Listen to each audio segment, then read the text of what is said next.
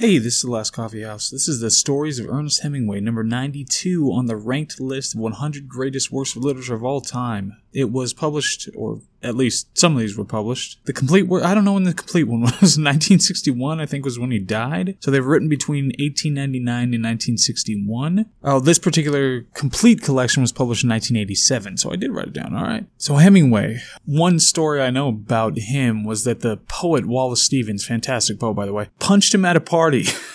Just hauled off and punched him. I think it was a little bit of a literary envy as opposed to real enmity. But Hemingway kicked his ass, sat him down, and forced him to have a drink with him. Is that kind of guy? So some analysis. We've got this from Paul Davis in the Washington Times. He said, like his novels, the interesting and insightful stories were about crime, hunting, fishing, boxing, bullfighting, rugged individualism, grace under pressure, and love and war. So those are a lot of the ideas, themes, kinds of things that happen in these stories, and there are a lot of them. Some criticism, same thing from Davis. It was not until a few years later that I discovered his short stories, which were even more powerful than his great novels. He liked the short stories more than the novels. I think that's a tad ridiculous. I mean, For Whom the Bell Tolls, The Farewell to Arms, there's some incredible work in there that I wouldn't give up, because you get to really ruminate in these, and as I'll get into, I'll explain. Anyway, some thoughts. I remember one on a mountain where they were really cold, and a guy was like stoically going through his life with his wife there. And this one in particular, I don't know how much I want to spoil about any of these, but like I said, there are a lot of them in there. But this one in particular, he has like gangrene. I think he's dying, and they're stuck on a mountain they were hiking up. It's like, I don't do a lot of mountain climbing like that. Like Kilimanjaro, that's a mountain, right? I think it was called something about Kilimanjaro. But they were stuck up on the mountain, so he's going through all these things, and he's got kind of they don't have a great relationship. It's like his third wife or something like that, and their interaction shows the severity and the harshness, just the bitterness about life and the way it's ending and all that sort of thing between them. There's one about Jesus. I think I remember this. I had read these a while ago. It was about Jesus, but it was like chronicling the last days of Jesus, which was an interesting outlier. There was one about fishing that I remember all the images were really vivid in the fishing one. There was one really early on that was about a safari that was just enjoyable.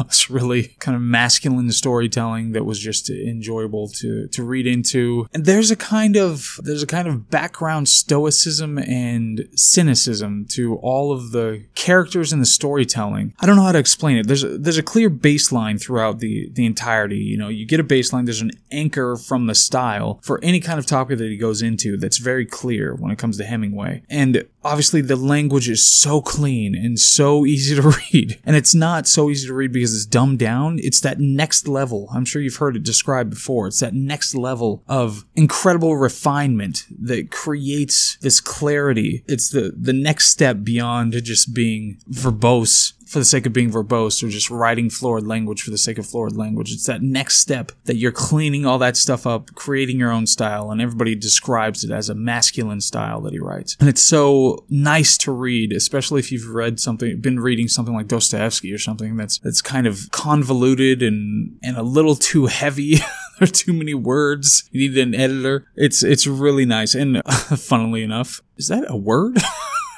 Hemingway, I remember he trashed the writing of Dostoevsky, not the ideas behind it or the storytelling or anything like that, but the actual prose he trashed in A Movable Feast. So it's funny that I use that as a comparison. One thing, yeah, it doesn't have enough range in the writing in the short stories. I just got done reading Marquez's collection, Leaf Storm, Gabriel Garcia Marquez, and there was a lot of range in his writing, even though it's all magical realism. There's a lot of range in it. In this, there's not a lot of range. It's not the kind of prose that you can binge read. It's not the Netflix of prose. It's the kind that you'll jump into, read a story, and jump out of and go to something else. But it's still, it's Hemingway. It contains this particular collection, well, it has all of them, so.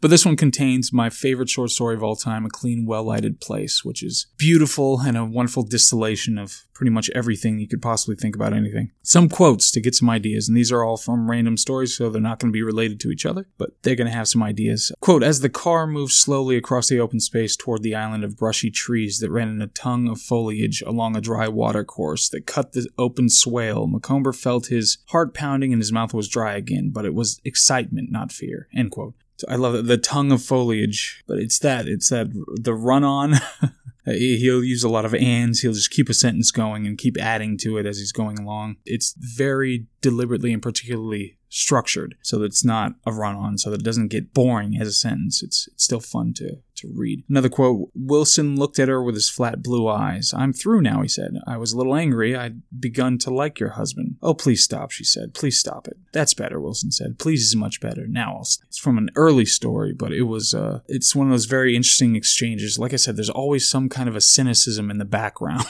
It's like this perpetual cynicism that's always there. It could just be nihilism, or I don't think ennui is enough for it. That's not direct enough or harsh enough. But it could just be something like that, but it's always in the background when you're reading the short stories at least, and Hemingway probably in general. Another quote, that was where they walked up the sleigh-smooth, urine-yellowed road along the river with the steep pine hills, skis heavy on the shoulder, and where they ran that great run down the glacier above the Madlenerhaus. The snow as smooth to see as cake frosting, as light as powder, and he remembered the noiseless rush the speed made as you dropped down like a bird.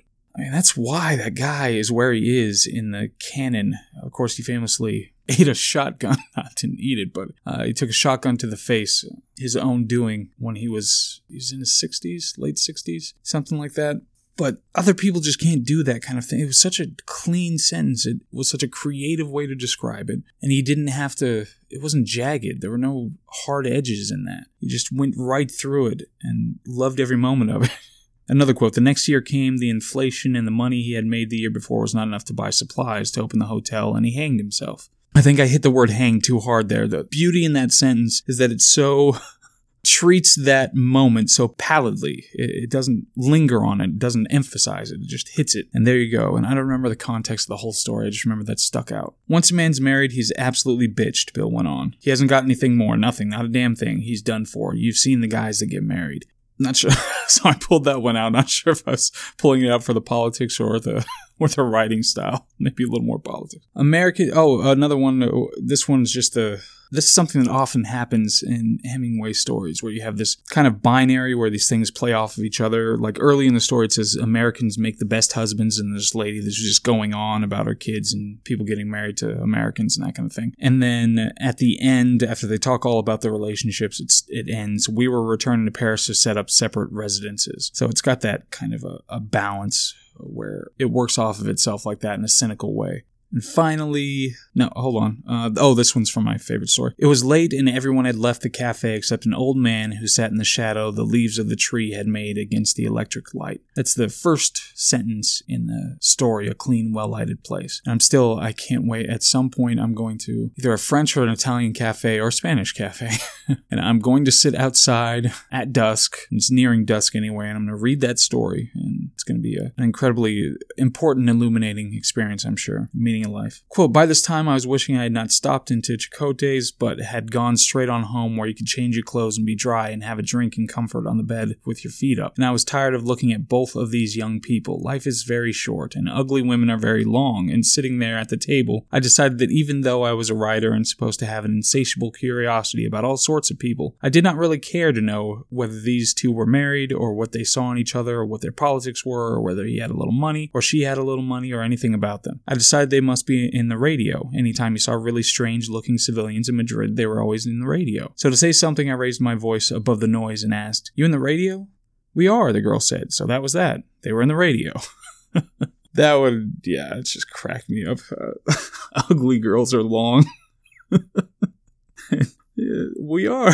So that was that. They were in the radio. Recommendation, absolutely. Everybody on the planet needs to read these. Like I said, pepper them in. They're not binge reading like some short stories are. Like I would say, I don't know. I mean, Marquez kind of binge reading. Joyce Carol Oates is another one who's kind of worth binge reading. But these are more mix them in. Just mix them in with other sorts of reading that you do to get a kind of cleanliness and a clarity to your reading, and then go back to the more convoluted stuff that aren't as finely pruned. But that's that. All right, this is the Last Coffee House. Thanks. Bye.